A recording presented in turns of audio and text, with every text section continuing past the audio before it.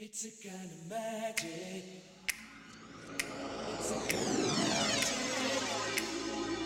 magic. Sup witches, Phil here. Thank you so much for the support that you've shown for our wonderful little podcast. We've hit a few milestones recently, so it's great that our show is going out to so many pairs of wonderful ears. That could all change though. This episode had us a little torn. Without spoiling too much, it's the worst episode of Sabrina that we've watched so far. Do you remember Sabrina the Teenage Witch as the show? How magical it was? Do you remember how warm and fuzzy it made you feel seeing your favourite characters on screen every week? Do you remember it being really racist? And do you remember it being really sexist? No? Well, allow us to introduce episode 20, which is both those things. Or is it? If you think we're over-exaggerating or reading too into the themes here, then please let us know. Tweet at SabrinaWatch and tell us whether you think this episode really is as bad and offensive as we think it is. So sit back, relax, and enjoy this peculiar episode.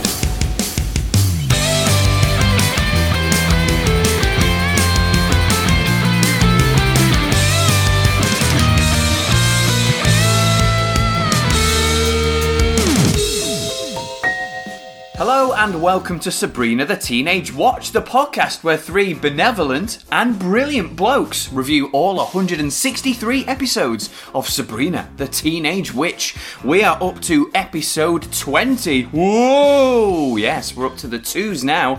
My name is Phil. I am your host and guide through this magical journey. To my left, this time, is Mr. Graham Riley. Hello, Graham. Hello, Phil. How are you today? I'm in good form, I would say. Good. It's a glorious day. I mean, we've got the curtains closed because who wants to walk past a house where three blokes are speaking into a microphone? But still, it's making the living room really bright. Well, it's the spies from other podcasts who might be stealing our ideas that we're guarding from, of course. Exactly. So we are very clever. And making his first appearance on the podcast, it's Fragile Chris. Chris, how are you today? I'm hanging. You're hanging. I'm hanging. I'm rougher than a badger's arsehole. Okay, but are you? Did Sabrina lift you up? Lift your spirits? No, No, not at And all. why is that, Chris, specifically? Because she's being a bitch. She's being an absolute bitch. We were just getting really close to Sabrina when we were really warming towards her and thinking, you know what? You did have your dip, you did have your bad times, but you're maturing, you're, becoming a really good character that we want to get behind. But in this episode, she is a bit of a bollocks. But, to be fair to her, not much brings out a teenager's teenageriness quite like one of your parents shacking up with somebody new. Yes, it's in the teenage circles, it is justified. Yeah. So Sabrina is being an absolute cow in this one because it's called Meeting Dad's Girlfriend. Now, at the end of all our episodes beforehand, we do have a little guess of, just based on the title, what this episode's going to be about. But yeah, you guys pretty much got it. There's no hiding, is there? They made it very easy for us this time. So in this episode, Sabrina wants to introduce Harvey to her dad. However, what she's not prepared for is her dad introducing her to his new girlfriend. It's a bit of a touchy subject. Chris was very taken back by this episode, and you're very...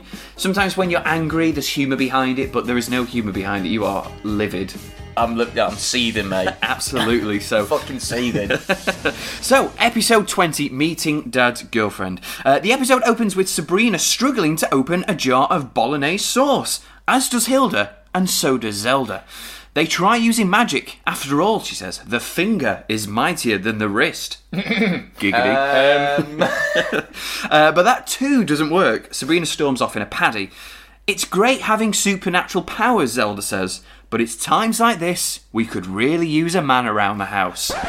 For fuck's sake. This really was sort of like... I mean... Perhaps we're not the best people to make this point. But... a woman wrote this episode, okay? Nell Scoville wrote this episode. She's evidently a very intelligent, very funny, worldly woman. The characters, Sabrina, Hilda and Zelda in particular, very smart, very capable ladies. it was extremely reductive and extremely backward for them to. And this isn't a throwaway line. This is a persistent fact throughout the episodes. Yes, you can do magic, but some things only a man can do. Yeah. And that's a terrible... Well, no. I have to agree with that point. There are some things that only a man can do. Like wank off his own penis. Or stand up while peeing. Shiwis. But that's got, like, an attachment. Yes. I'm talking no attachments. Stand up to urinate. Okay. But in terms of, like, things that you need to get through life... Men can also grow beards without fear of prejudice. That's true. And obviously that was covered in the last episode. Yeah, it was. Yes, okay. So there are literally some things only men can do. But opening jars isn't one of them. And, I mean, there is a little bit of a debate on sexism, but it's not really delved into. Yeah, Hilda brings it up again, which is again very surprising. But we'll cover that when we get to that particular scene. But it's Zelda who said it, and Yeah. it's like, if anyone in the show shouldn't be saying it, it's Zelda. well, to be honest, both of them shouldn't really say. Zelda is very intelligent and very independent, Yeah. and Hilda is very sort of quite boisterous, isn't she? Quite. Yeah. She's like the blokey character, and she's Yeah, I guess so, yeah. So even she shouldn't really be saying it. You know, it's Yeah, I was disappointed. Yeah, but prepare to be disappointed even more as the titles come, and Sabrina is dressed as like a scientist. Yep. And she just says, "Free electrons while they last." Yeah. Yeah, Yep. the less said about that, the better. Hashtag physics bants. Anyway, let's gloss over that. We begin in Sabrina's bedroom where she's talking with her father, Edward Spellman, through her big magic spell book. She suggests that when he comes to visit, they should go to the ice rink and that she should bring Harvey. However, she panics when her dad sounds a bit too enthusiastic. Yeah. It'll just be a casual meeting between her father and his daughter's first serious boyfriend. They're in a relationship now, boys. I thought you were going to say they're going steady, which is the best term for, Yes. for what they're doing. Yeah, they're Very, going... very, very nice, innocent, sort of teenage sort of relationship they've got going on. Yeah. Because obviously we had the first kiss episode, but then during the Cat Showdown episode, they didn't really, again, sort of embrace like they were in a couple, but at least we've finally been told, and it's not by Sabrina or Harvey, it's by her dad. That book, right? Yes. You can talk to people in it. Yep. Yeah? And they can presumably see you. So it's essentially a paper Skype, right? I guess, yeah. Yeah. So, theoretically, if you left that book open on a page and they came to visit, they could effectively spy on you if you left the book open. Maybe. That's fucking creepy. Well, we see something even creepier that witches can do with regard to spying on people later in this episode. Yeah. When Sabrina visited Aunt Vesta, she had that TV that could focus on anyone in the world. Yeah. People worry about, sort of the state spying on them and things, don't they? Government agencies and GCHQ and all this. Witches, man. They're the real deep state. Yeah, indeed. And we've said it once, we say it again. Witches be crazy and quite... intrusive. intrusive and dangerous, yes. Yeah. So Sabrina heads downstairs, invites her aunts to the ice show, but they decline, yet suddenly show interest when she says that Harvey and Ted will be meeting. Now that's a show worth seeing, Hilda says. At school, and Sabrina has just told Harvey that he's going to meet her dad, which causes him to sweat insanely and instantly. Does he like sports? He says. No. Does he know anything about cars? No. Military aircraft? No. I'm sure you'll find something to talk about. No. Sabrina says. What about you? We could talk about you. No! Sabrina shouts. So at least we now know what's been drilled into Harvey's mind when he talks to his dad. Yeah, further carries on along the sort of little narrative we've been building on Mr. Kinkle, despite never having met him, and maybe we never will, that he is just this absolute stereotype of a blokey bloke who only cares about sports and cars and war.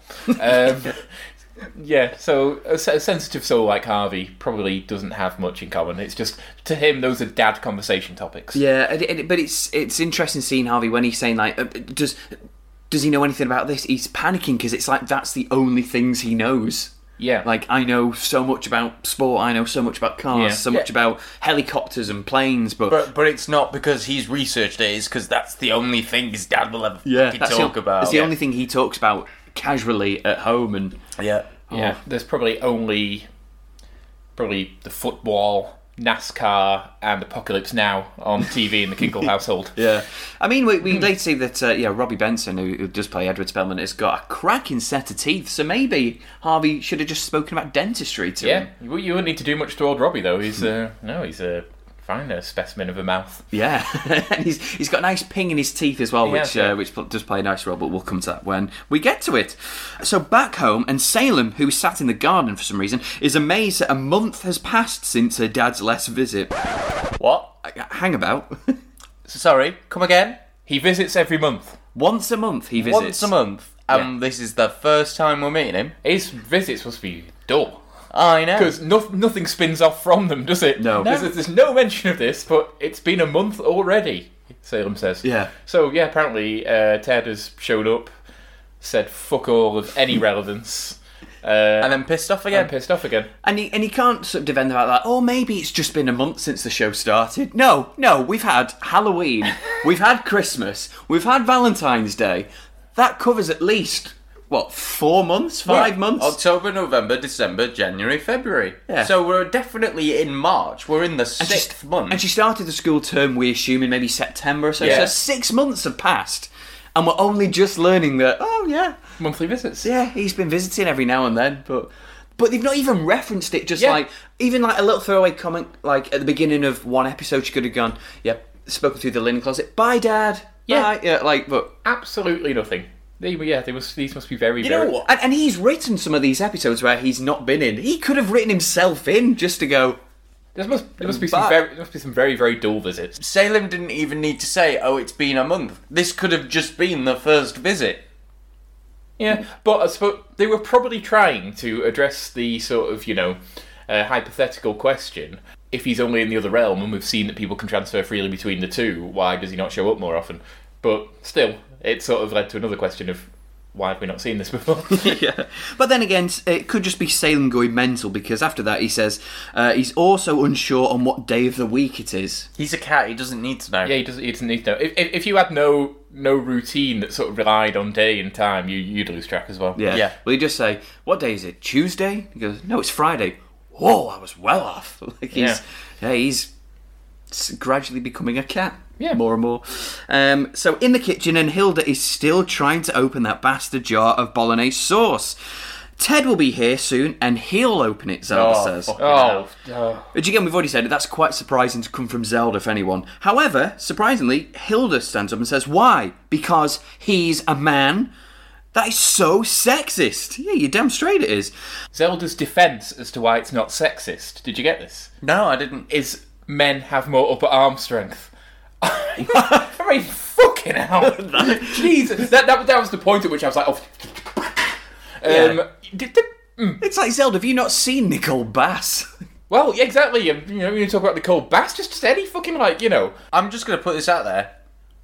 I could get beaten up by a girl. There are many, many women out there who are, a hell of a lot stronger than we are, chaps. Yeah, absolutely. Put together. Yeah, and the reason that, she can't just say all men have more upper body strength than us feeble women, but that's not even like a fact. And Zelda's supposed to be a scientist who works scientist. within facts. Like it's Yeah, I was. It's only a running gag about a jar, but I think the thing is that this again, we're not the people to say it. We're all men, but this is a series about women and about strong women, and so far it's avoided going into any cliches. Yeah. The characters are well-rounded, amazingly so in a way for something that's 20 years old. Way more well-rounded than they are in Friends, for example. And to see them go down this road, I thought you were better than that, Sabrina the Teenage Witch. I did. because Hilda and Zelda, they are very strong women, and I know Hilda falls in and out of love with Drell and things, but the characters are very sort of, we don't need no man, is it? They're based on together, and even the men that Zelda has apparently dated have all been just mortals. So she has been, by her birthright, she's more superior to them. Yeah, I guess. So, it's a bit bizarre for for two sexist comments coming from one character who shouldn't be making them.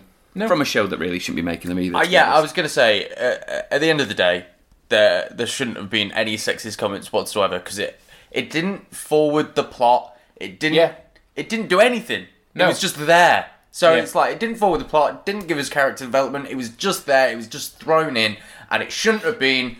Young girls watching the show would be like, well, I need to get married. I need to find a man when I grow up. Otherwise, I'll never open any jars. I never have spag bowl. I never... exactly. That's what they're all saying.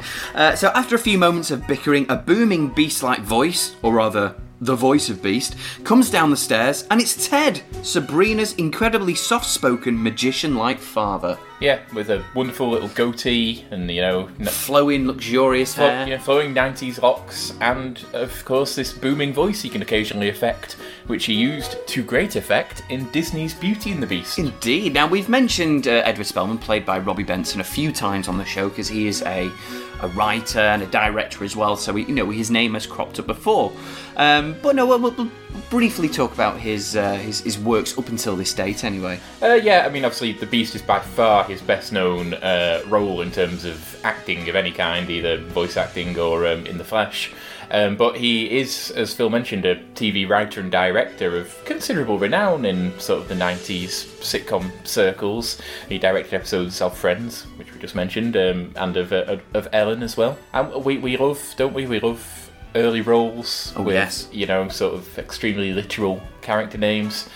He first appeared, I think he would have been about 10, 11, in the 1967 feature starring Chris's ski instructor, Audrey Hepburn, as Boy Tossing Ball. Yes. So if you want to see how boys should toss balls, that's Wait Until Dark, which is a psychological thriller. Indeed. Starring, Chris's... You are aware what you've just said. If you want to see how boys should toss balls, you need to wait until dark. Okay. That's literally what you've just said. Well, it's true. True on both counts, I guess. So that's just a little bit about Robbie Benson. But yes, notably, he is the voice of Beast. He uses it a few times here. Not very often, because probably for copyright reasons, they can't just keep using his voice on a non-Disney project. But he voices Beast in the films. It's straight to DVD releases and appearances in likes of like Kingdom Hearts and all video games. So Robbie Benson, literal beast. Indeed. He bestows upon Sabrina a gift, a magic camera that impressively, boys, takes photos in an instant. Like a Polaroid, Sabrina asks. We had the technology first, Ted says through gritted teeth.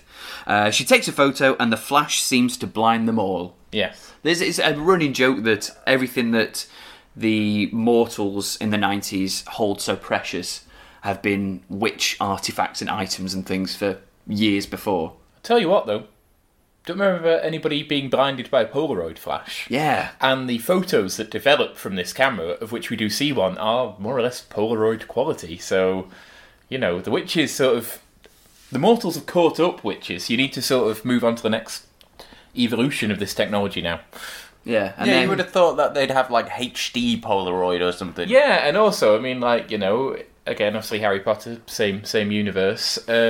Photographs move, and we see the people in the book move, but these photographs are static. It's a bit shit, Yeah, really. I mean, we do see them from reverse angles, as we saw in Cat Showdown. Yeah, we do. Yeah. Oh, they've got some interesting photo technology, but I think they're they should be light years ahead, and presumably at one point they were. They were probably taking these instant colour photographs back when with us it was still Watch the Birdie, big curtain, long wooden cameras. So. Yeah, they need to sort of, they've gotten complacent, I think. Yeah. They've rested on their laurels and they need to sort of up their camera game. Anyway, 2 hours seemingly pass, and Ted finally manages to open that jar of sauce. Yet if they'd taken a page out of Hilda's book when she made Christmas dinner, there was really no need for it. Yeah. Because she just made Christmas dinner, ding. Oh, we're having spag bol for tea, ding. So the jar is really, there is no need for it. It is just there to make sexist jokes and... I told you, joke later. there's no point to it. No point to it at that all. Makes it all the more worse that there's no point. Just as we speak those words, Ted magics up a Chinese feast, complete with traditional decorations, clothing, and racist accents. Oh, this... Yeah. I mean, I teased this scene, like, God, like in the first couple of episodes of our podcast. You know what the thing is as well, Phil? I'd forgotten about this since we watched it because of the sexism and Sabrina being so awful. I'd forgotten there was a third really awful thing. This is just a fucking clusterfuck. This episode might be the worst thing, to be honest. I mean, okay, so yeah, everybody is wearing traditional Chinese garb while they eat this meal, and they are speaking. Can't say for certain, but it does seem like it is actual Chinese because it's not sort of. I mean, I don't want to do what like Chinese sometimes sounds like in shows where they've not done the thing, but yeah, it does sound like an actual language, actual sort of words. However, they probably are absolutely butchering the pronunciations of things because I imagine very few, if any, of these actors actually speak Chinese, so they've probably just been given some sounds to memorise. Yeah. And if you spoke Chinese like that to an actual Chinese person, they'd probably punch you in the face. Yes, because there's so many languages within Chinese, you know, the worry is that they're just speaking like Google Translate Chinese, like just everything mixed together, is just a generic Chinese language, just saying it's... But, I mean, they could very well be speaking it properly, but it's like the inflections of some of the words, and it's been done for, like, comic effect, and, and it was unnecessary. Because the studio audience, or the canned laughter, we don't really know, is just laughing during it, because it's like, look at them, they're dressed differently. I like to think there were some Chinese people in the audience They're just having a standard conversation, shaking their head going, they're just talking about standard things. badly. After they speak Chinese for a little bit, it does a, you know, like a bit of time has passed at the end of the meal, and we join Sabrina still speaking in Chinese, telling the end of a joke, but she's telling like a ye olde joke where the punchline is about 3 yaks. Yeah. And that's very sort of like, Chinese people are like, well, the Asian, the world is developed. The world is like, they're not all just these ye olde yak farmers and stuff that... I mean, some Chinese people will still farm yaks, just as some, European people still, milk cows and what have you. But, just the whole thing is just something that you... Oh, okay. Don't want to get too much into racial politics, but imagine if they said, we're going to have fried chicken. You can guess what I'm saying. If everybody started acting black, it just wouldn't be on, would it? Even in the 90s, it wouldn't be on. The point of it is it's supposed to be funny. That's why there's all the that's why all the laughter is on top of it. We're supposed to be laughing at this, but it's really, really it is worse than the opening credits. I think the worst thing is that it's not funny because it's racist. It's not funny because no, bear with me. It's not funny because it's racist and not funny. Right, it's like just not funny. It's not. Yeah, that's what I'm trying to say. Is it's not funny just because it's racist. It's not funny because it's racist and not funny. Like there's just people chatting, and there's no jokes. And it's people chatting in Chinese, but they might not know how to speak Chinese. Yeah. I mean, the one gag is Hilda in Chinese says, "I don't understand what you're saying." Yeah, that's supposed to be the gag, but it's like that. That doesn't work. Yeah, you can't create this really racist scene just for a joke. Let's be clear though, the joke here really is they're speaking another language and that language sounds silly. Yeah, that's right. But it's like, well, what if they wanted Italian? Would they have all sat around and bobbity boobity, bibbity bobbity boobity bob? I bet they probably wouldn't even bother speaking Italian. They probably would have literally just gone bobbity boobity boobity. Terrible. But fucking hell, like it's just... And then to make it worse, Serena in a Chinese accent goes up, says that she's going to see if Salem's all right or if Salem wants some ice cream, and she says Salem, and then says it whatever in Chinese, and Salem just goes, "Speak English." like some redneck, terrible. Oh God. After Salem shouting to Sabrina to speak English, she does, and thankfully the episode stops being really, really offensive. Suddenly, Sabrina can hear a knocking sound from her bedroom. It's her spellbook, which is going mental. It turns out that inside the book, she opens it up, and there's a woman called Gail, a friend of her father's, and she wants to chat to him. So she takes the spellbook downstairs to give to Ted, who sits down and chats to the mystery woman. It's like Skype. It's like Skype. It is like Skype, isn't like it? She just Skype. called up and said, "Excuse me, I want to speak to your hunky dad."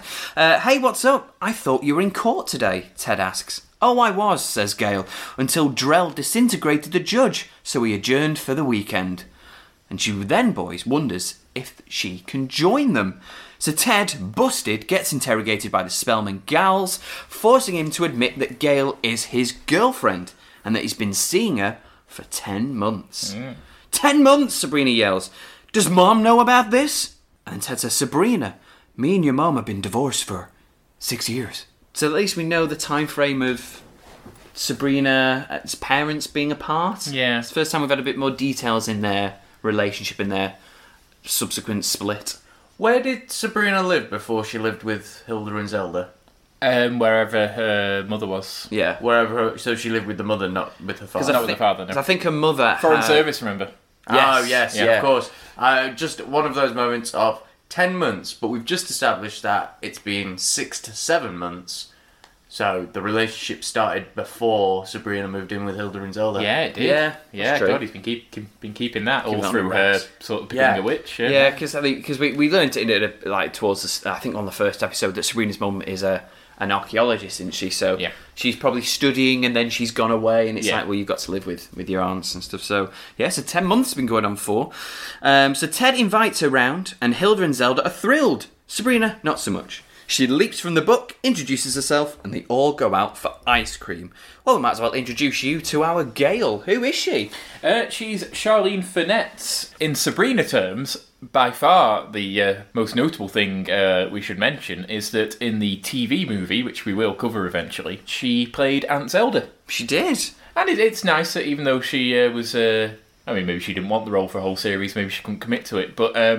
yeah, even though she was usurped by our Beth, that they invited her back to play quite a significant role. Yeah. So yes, she doesn't make any more appearances in the show. She's just here as Gail. So her first lead role was in a TV show called Street Justice, which she was in it for 44 episodes, the whole duration, and it finished a couple of years just before this, starring Brian Genesee, who was one of those names in 90s straight-to-DVD action flicks. I've seen a few, and I've got a few of them. Notably, Cyber Cop 3 Yes. he's in. We're a big fan of the Cyber Cop franchise. And Tactical Force, which is a film where the opening 10 minutes is a slow-motion helicopter flight. Really? And the end scene is a court scene, so it's... it is a fucking dreadful film. And also Carl Weathers. Good old Carl from... what else was he in? Just about Predator, that's the only thing I know. Predator is by far his biggest role. Yeah. But let me tell you about Street Justice. This sounds fabulous. This will be one that we'll have to watch, as well as, of course, Baywatch Night. Adam, this is Carl Weathers, was a soldier in Vietnam. When he got wounded, he was fortunate that a young boy named Grady, Brian Genesee, whose parents were missionaries, found him and got him help. Years later, Adam is now a cop, and he has always vowed to find Grady, who he never saw again after that. Eventually, he finds and discovers that Grady's parents were killed, and he spent most of his life trying to survive. He would become a martial arts expert, so because of it, Adam gives him a job at the bar he co-owns with Kelsey Malloy, which is our Gail. Every now and then, Adam has a case wherein he is unable to do anything to help the victim because of, legal technicalities. So Grady steps in to help, doing things his way, which sometimes doesn't sit well with Adam. Sometimes Adam has to put his job on the line to help Grady when he goes too far. He becomes a cop, and when he can't do things his way, he gets a martial arts expert to deliver street justice. Excellent. That does sound like a riot. Also, it ran... Probably caused a riot as well. Yeah. Sounds fabulous. Also, it ran 1991 to 1993, i.e. the craziest part of the 90s. So yeah, we'll definitely have to check it out. It sounds like an absolute hoot. It sounds like that was just fucking ridiculous. Yeah. Yeah. Just fucking ridiculous. Oh, I know, yeah, you work in the bar that I co-own with whoever. I'm also a cop. Oh, look, I can't... This case is doing my head in. Oh, do you fancy going to kick the shit out of some guys for us who are transporting cocaine over the river? Yeah, I can't use my police responsibilities to arrest people. One, it might be much easier and quicker if you just kick them in the chops. Yeah, well, welcome to 80s, 90s cop shows. That's how they worked. Yeah. What we'll do is we'll have to watch a random episode of Street Justice and a random episode of Baywatch Nights and see which one makes the least amount of sense. Are we going to watch the sci-fi era of Baywatch Nights? Of course, yeah. Yeah. I don't want to start anywhere else. Anyway, at the ice cream parlour, Zelda is asking Gale how she and Ted met. However, jealous that her dad is giving his undying attention to someone else, Sabrina blurts out some nonsense and ruins the flow of the story. I mean, it was a bit of a saving grace because Gale continues to tell her terrible story with a joke about having E-negative blood and nobody laughs at first. Hilda gradually laughs when she learns that it's about blood. And we know that Hilda likes blood. Yeah. So yeah, the joke is that Gale and Ted met giving blood. At Spellbook blood drive, yeah. Yeah, they both have E-negative type blood, which is very rare. And the joke is that she said to Ted, "You're just my type," which is terrible. But yeah, Hilda likes blood, so she laughs she when laughs. she knows that that's involved. The ice cream arrives and Sabrina makes a remark about her mum, which Ted doesn't appreciate, and gets very defensive when Gale asks to have a spoonful of her sundae. Ted begins to lose his patience with a rather immature Sabrina, causing Hilda and Zelda to get a little concerned. Okay, this is it. This is where it begins, people. This is the cunting. This is it. We've had the sexism, we've had the racism, now we're having Sabrina as a fucking bitch. Some full-blown twattery going on It here. is it's like, it's the start. So the start is interrupting the story, then not wanting to share the sundae, and then saying, "Do you want the cherry? I don't like them." It's like, "Do you wish to have my shit that I do not want to have?" There you go, Gale. It's just, oh god. It is pure teenage smarm. Bad blood jokes aside, Gale is lovely. She, she's absolutely, she's not like all over Ted, sort of like rubbing it into Sabrina. So I'm his girlfriend now. She's very sort of, very. She knows her place, doesn't she? She knows that She knows her place. She's very polite. She's aware. That it's a difficult thing for Sabrina to get her head around, and she's willing to sort of, work gradually towards being accepted by her. But Sabrina wants none of it. She's just being an absolute arse. So the family arrive back home, ready to play charades, or charades, which is the right way. Charades. Charades. Is it charades or charades? No, charades is the British term and is also truer to the French where it comes from. Charades is a corruption by those Yanks. Okay, so charades it is then. However, Sabrina says she'll pass, and she heads upstairs to give Salem his ice cream and to do her homework, worrying her father, so he heads upstairs to talk with her. So Sabrina dumps Salem's bag of ice cream in front of him, but doesn't open the bag for him. He then begs Ted to do it, but he fobs him off, causing Salem to cry at his gradually melting dessert. It's like, will you help me with this? It's like, no, Salem, you can do that yourself. You can use a laptop, you can drive a car, you can answer a phone, you can open a bag. Get on with it, son. I mean, well, he does. He does. I think it was an excuse just for the cry, wasn't it? Well, I'm glad we got the cry. He eats through the bag in the end. Yeah. Fred Astaire claimed to have eaten ice cream every day of his life. Wow. I just read that the other day, and ice cream came up. I didn't think it'd ever be relevant. So that's That was very good. I enjoyed that. Yeah. Ted talks to Sabrina about her noticeable problem with Gale, telling her that she has to accept the new woman in his life, that both he and she need to move on, and he won't be reuniting with her mother. Sabrina reluctantly agrees that she can come with them to the ice show tomorrow, walking past Salem, who has successfully torn open his bag of ice cream. He did it, Chris. He did it all on his own. Doesn't explain how he answers the phone. No, God, you're as bad as Chris. They both head downstairs as they're flicking through a very old photo album featuring powdered wigs and Ted in a kilt, which causes him to lose his fucking mind and use the Beast voice. Yeah. Goes the photo album. Yeah, he just goes like, "Oh, you're just in time. Here's a picture of you in a kilt. Put the book down!" Wow. So Sabrina sits down with the ladies and her father and insists that Gale talk about herself because she wasn't paying any attention since she's arrived, So she asks about her job, how long they've been dating, and the killer question, if they'll ever get married. Gail says yes, but Ted says no.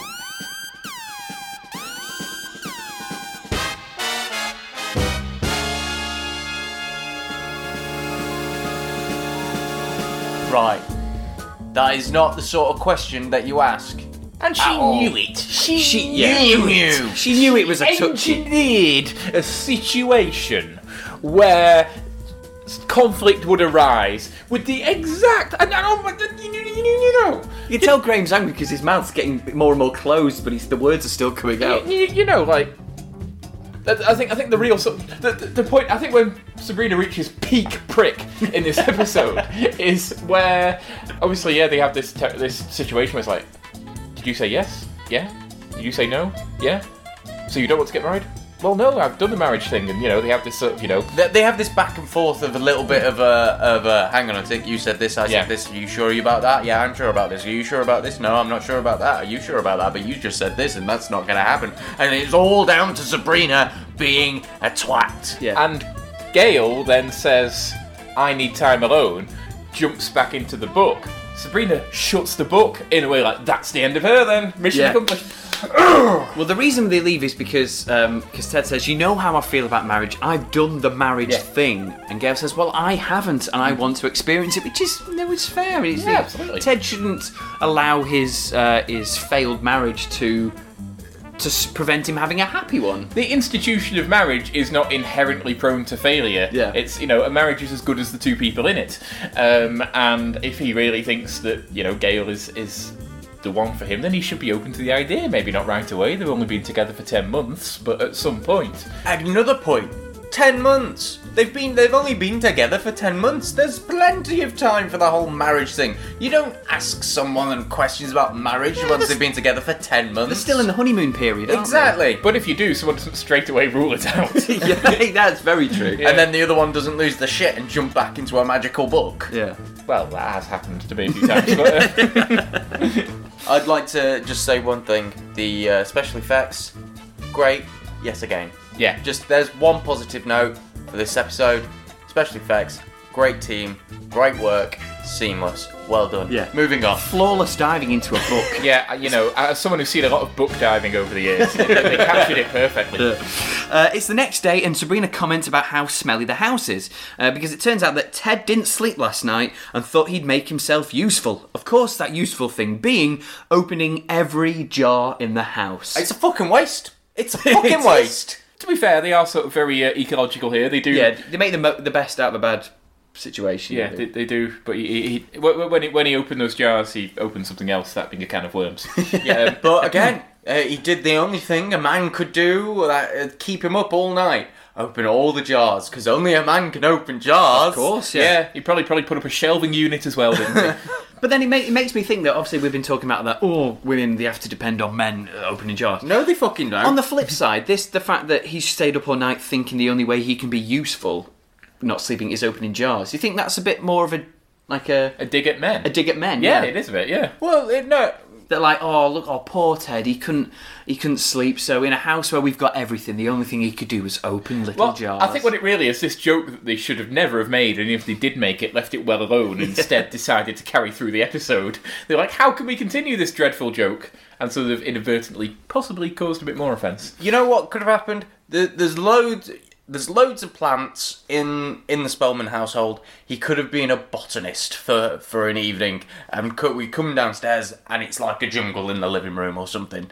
That would have been funny. Not this whole sexist jar shit. Yeah, they very often would make like a funny joke there, like, that he'd really gotten really into something in his sort of delirious, sort of heartbroken, sleep-deprived state, He'd done something, like nuts, but instead... They made a joke like in the middle of the night he painted a picture, and it happens to be a famous painting that has been up by an anonymous artist. Who's an ominous artist? Yeah, he could have stayed up all night and painted the Sistine Chapel or something. Yeah. Stayed up all night, written an award-winning novel, again, that's written by an artist we don't really know You know, like they could have made a relevant joke, but... So then in walks Ted, and he's still in his PJs, alarming Sabrina because Harvey is on his way. And with that, the doorbell goes. Boys, we melted in our chairs.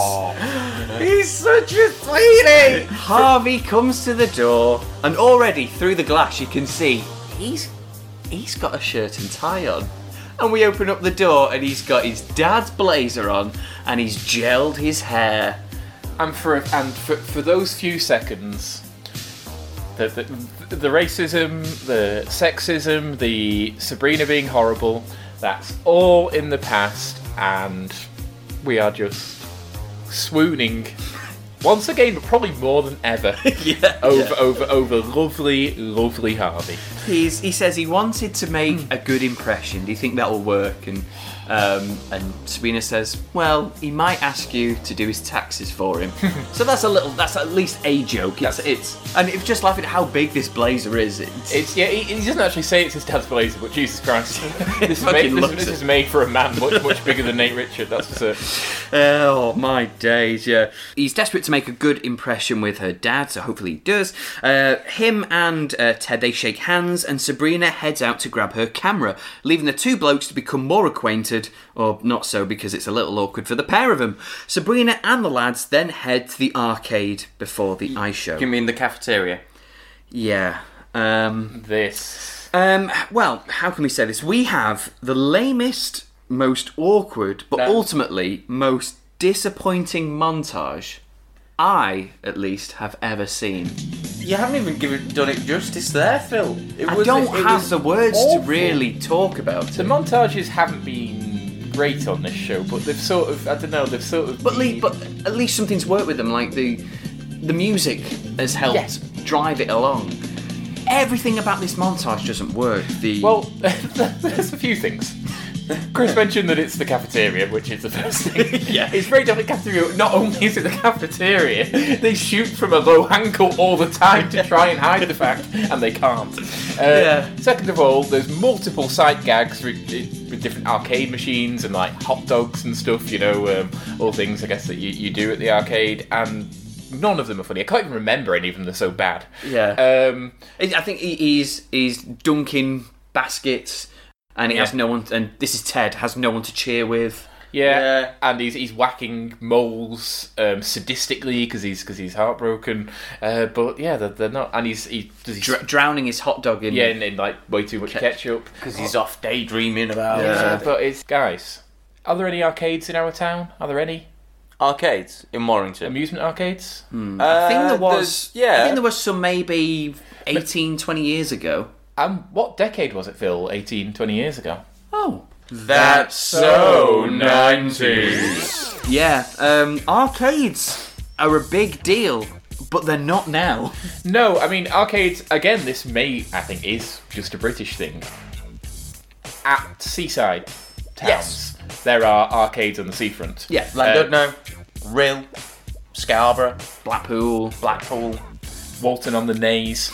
They're all, seaside towns. They have amusement arcades on the seafront, and the stereotypical teenage activity in 90s kid shows is to go to their local arcade wherever they live. There is somewhere where there are numerous machines. Arcades were a big thing. Yeah, there was always. So why did they think it was appropriate to hire in these shitty little games from an arcade to put them in the cafeteria when they could have very easily just gone, you know what? There's an arcade down the road. Shall we shoot there? You say shitty little machines, Chris, but they're quite big. Yeah. It would have been quite a faff. Oh, sorry. Yeah. To deliver them, to ship them in, to get them in situ in this little set. Yeah, I'm sure it would have been a lot easier just to go to a local small arcade, just slip them a few bob at a quiet time, maybe close for an hour. We'll, get some extras in, get the actors in, and just shoot these very short scenes. Yeah, it wouldn't have taken much effort at all, and it's so blatant. We've joked about how recycled the cafeteria is and stuff, but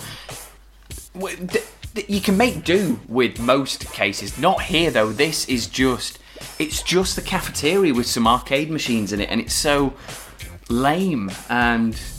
But I mean, well, going back to the That's So 90s thing, it's what you said before about local arcades. Yeah. That's the 90s part of it. Like every town, every district will have local arcades, and we only get them. Well, we used to have them in the cinema, didn't we? A couple of machines, but we didn't have an arcade that you'd go to. At the bowling alley, there were a lot of machines as well, a lot of arcade machines. But how that was the hit to go, or just before we go to the ice show, we'll hit the arcade. Stuff that going to the arcade as an actual planned activity is the most 90s thing about this episode. Yeah, I think by the end of the 90s, when nearly everybody had a games console in their house, it sort of ceased to be a thing, really. So yeah, there we go. So after we've had that really tragic montage, we're at the ice rink, thankfully, and Harvey is admiring one of the ice skaters, saying how beautiful she looks. Katarina Witt. A jealous Sabrina uses her magic to make her fall over. Fucking dick moves ups. She could have broken her leg. She could have done. Could have ended a career. She could have broken a leg, ended a career, severed an artery. I mean, come on, ice skates, they're fucking sharp. Yeah, Nagano 1999, the Winter Olympics, not too far away. She might have recovered in time, so. So Sabrina asks Harvey if he's having fun, and he says he is. However, he doesn't think that her dad is. But he's just happy that he hasn't had a man-to-man talk with him yet.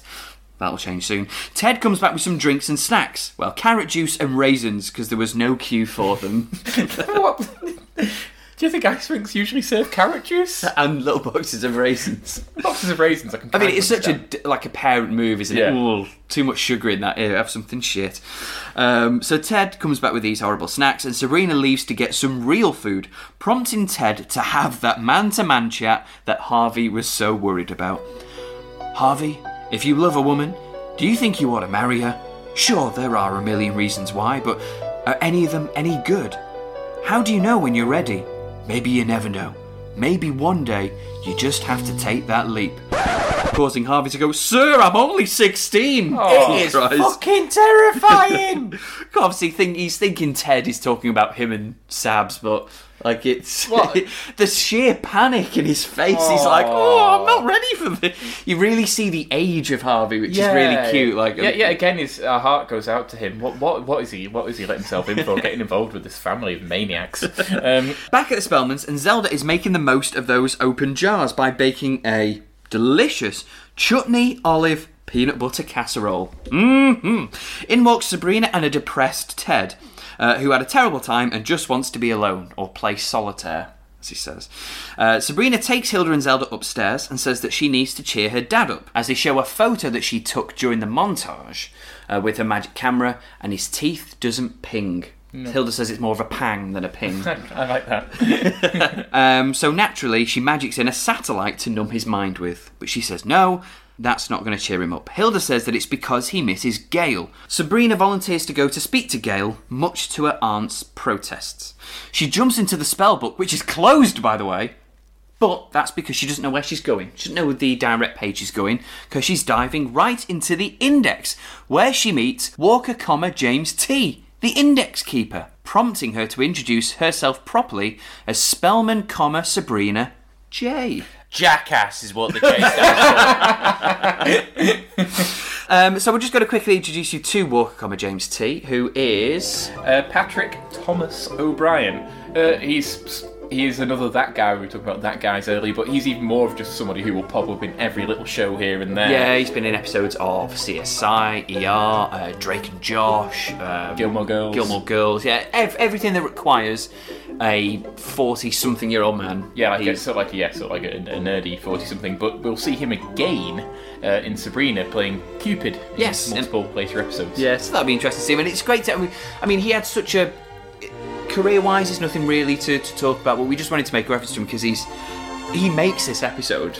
This scene, again, it exists in complete isolation from the unpleasantness that occurs elsewhere, which helps. But this scene is very, very funny and very, very creative. Yeah, it's very quick as well. It's very it's very frantic, and he does an excellent performance. So I'm very excited to see how his portrayal of Cupid is. And I'd like to point out at this moment that they use an entirely different room. Yeah, and they've set dressed it.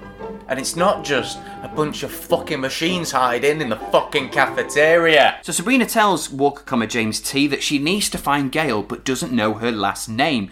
She tells him that she is a lawyer, but that only narrows it down to 1,332 Gails.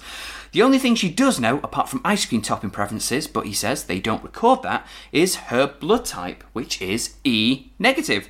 The blood type narrows it down to 2 Gails. However, luckily, one of them is scaly.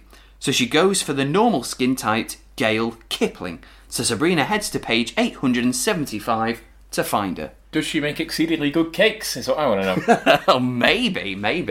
I didn't write it up, but there is a joke he says just as Sabrina goes. He's looking for his keys, is Yeah. it? Is it where Where the hill Sam did I leave my keys? Where the Sam Hill, I don't know who Sam Hill is, but it's sort of common American expression to sort of, I like saying what the Dickens or something like that. What the hell, yeah. What the heck. We can't really do it justice if, you're going to watch this episode. I mean, you have to watch it for how offensive it is, but particularly this scene, he's so good, Patrick Thomas O'Brien. If you don't want to be offended, skip through the entirety of this episode, watch this scene, and then go on to the next and then one. go and go, that was a good one, wasn't it? Yeah. Sabrina rides the incredibly fast and terrifying tube in the most dull fashion until she finds Gail, who is terribly busy investigating whether it's profitable for Drell to sue himself. Can I just say as well, so Drell, we've had 2 mentions of Drell in this episode, and his interference in the judiciary. Yeah. He wants to sue himself to make money. He dissolved a judge. Drell is a proper dictator, isn't he? He is, yeah. There is no independent judiciary. I wonder what conditions the press live under in the other realm. Gail says she doesn't have time for Sabrina until she gets these papers off her desk, so Sabrina blows them away. Jesus Christ, Sabrina, stop being such an arsehole. You could see she was busy, you knew she was busy, but it was like, oh no, I'm more important than everything else in the world, so I'm just gonna throw everything off your desk. I mean, she's desperate in the end, for her dad and Gail to get back together now. She's realised the wrong in her ways. But she could have presented her argument in a decent manner. It's just a dick move. It's like, you just need to use your words, Sabrina. Don't use your actions. Your actions are negative. Use your words and be positive. Here she comes to do the right thing, and she's still being horrible. Yeah. She blows it away and she goes, there we go, they're all gone. And Gail loses her mind and she says, right, you've got 5 minutes, she says. It's fair. It's fair. Of course it is. Very much so. So Gail and Sabrina sit down and Sabrina is trying to convince her why she should be with her dad. Sabrina finally matures, eventually, and realises that the divorce wasn't just hard on her, but on her dad too, and they all need to move on. Gail says that she loves Ted and wants to be with him, so Sabrina ensures her that Ted loves her too, but to give him time for the idea of marriage. Back at the Spellmans, and Sabrina presents her dad with a happy and returning Gail, which puts a huge smile on all 3 of them and causes his mouth to bing, bing. Nice. In the kitchen, and Hilda and Zelda are eating the last 3 open jars of food, which are marshmallow fluff, marmalade, and capers. They decide to split them. I think Hilda has the marshmallow, Zelda has the marmalade, and they split the capers. Yeah. And you can see them, like, they're trying to avoid them. Maybe they are legit capers. I think so. You see, Hilda is, like, avoiding it, but at the end of this scene, Zelda takes a big mouthful, and you can tell in that marmalade there are quite a few black circles in it. And she says it's really hitting the spot. Her face does not say that. And we were saying, like, the second that the director shouts cut. It's similar to, I remember this, it was an episode of Blue Peter, when the Borrowers?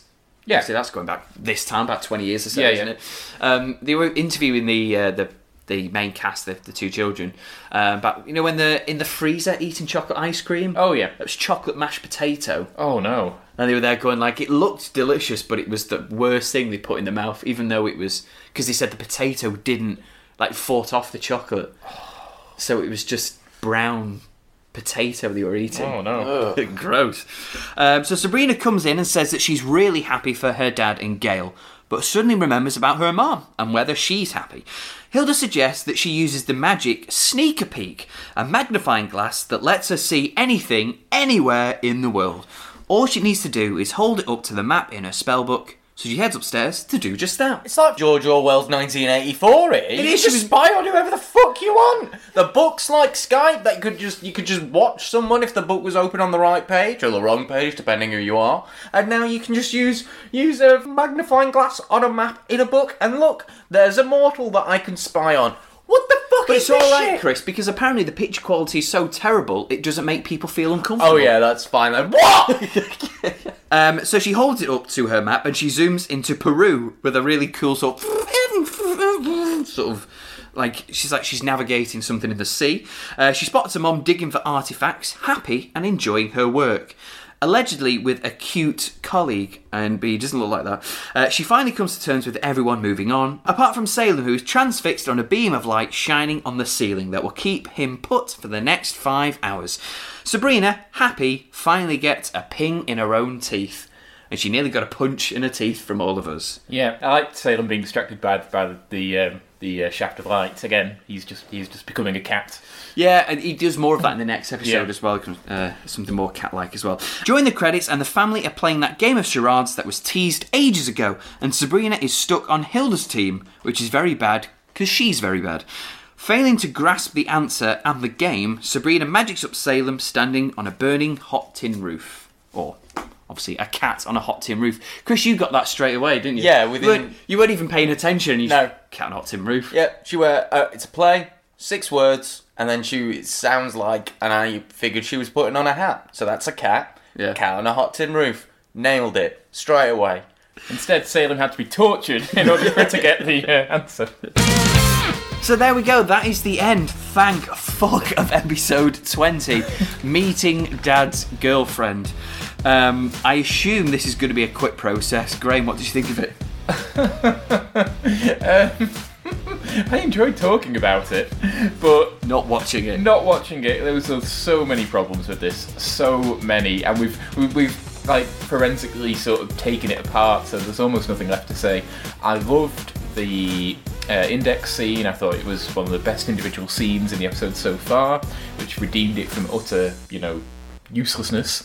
I thought Harvey looked adorable in his So suit cute. and was so like sweet and sort of trying to deal with Ted and his craziness. So those were the plus points. The negatives we've already been through. Yeah. There are a lot of them. They weren't cool. So yeah, not a good episode. No. Chris, as the angry man of the group, I assume it's short and sweet. What do you think of this episode? For fuck's sake. That's all. That's it. I've got nothing else to say. Yeah. I'll just get shouty. Don't waste your voice on shouting about this episode. We've reviewed this episode throughout. You know how we feel about it. I agree with you, Graham. Yeah, seeing a little cute side of Harvey was great. The index scene was great. The magic diving into the book was top. But everything around it was a dull episode. Nothing really happened. But the only things that did happen were offensive and unnecessary. Yeah. And yeah, there's not really much more to say on it. No. Chris, I'm looking forward to this. Your score, because every week Christopher is our rank master. He's in charge of setting the bar on what this episode is, and boy, this one is no doubt going to be a cracker. Right. I really can't be asked to think of what it is out of. Do you want to know why? Because it was racist, it was sexist, it was infuriating, and basically, if you want to watch a teenager be a smarmy little shit, watch the episode, or go outside and witness the youth of today, whatever you feel like. So I'm giving it a 2 out of go fuck yourself. Graham, 2 out of go fuck yourself. Agree? 3 maybe, because I really like the index scene. But yeah. Yeah. I'm going to go 2.5. Definitely the worst episode we watched. In a weaker show, you would have sort of probably not been as sort of driven to despair by it, but because we know that they can do better, as much as we shout and scream, we're not angry, we're just disappointed. Exactly. So I give it 2.5. Go fuck yourself. An episode that will definitely rate it back up. I think this is a fantastic episode, which is next. Episode 21, boys. Do you want to know what it's called? Go on then. It's called As Westbridge Turns. Ooh. Giving absolutely nothing away. As Westbridge turns. Yeah, so Chris, go first. What do you think it's going to be about? I don't know. A tornado rips through and takes them all to the wonderful Wizard of Oz? I've no idea. Graham? That's as likely as anything. Maybe everything is opposite somehow. Maybe everything's sort of like, maybe everyone's like personalities sort of switch and everything. And I don't know. Something is some upset to the natural order is caused, but I'll be buggered if I know what it is. Maybe there's a disease going around, turns, or something's gone off. I've no idea. What the fuck is it? The title gives nothing away, but Graham is kind of the closest in a very sort of vague way. As Westbridge turns, Sabrina, bored by her everyday life, decides to use a spell to make it as exciting as a soap opera. And oh boy, is it exciting! Oh, as the world turns, of course, there's a soap opera in America. Yeah. So, the natural order of things become very dramatised, and it's a very funny, daft episode. That does sound like something enjoyably zany. This has definitely got the best guest appearances in this. Not necessarily by name, but in terms of the characters they play are really, really good. So that is As Westbridge Turns, episode 21. Join us for that one next week. It's been an absolute fucking ordeal, but thank you very much for being here with me, Graham. It's over. And thank you, Chris, in your fragile state of mind. Thank you for joining me for this episode. I need a beer. I've been Phil Dean, and this has been a fucking awful episode. Not us, we've been great. Sabrina, poor form. Sabrina the Teenage Watch is available in many different formats, so whether you're listening to us on SoundCloud, Stitcher Radio, or iTunes, please leave us a comment or a review. Your support means we get more listeners, and it means our hard work is not going to waste. And we can look at ourselves in the mirror. If you want to contact us or keep up to date with our episodes, you can follow us on Twitter at Sabrina Watch. You can find us on Facebook, just search for Sabrina the Teenage Watch, and there we shall be. And thank you to you for listening wherever you are. And remember, may every little thing you do Be magic.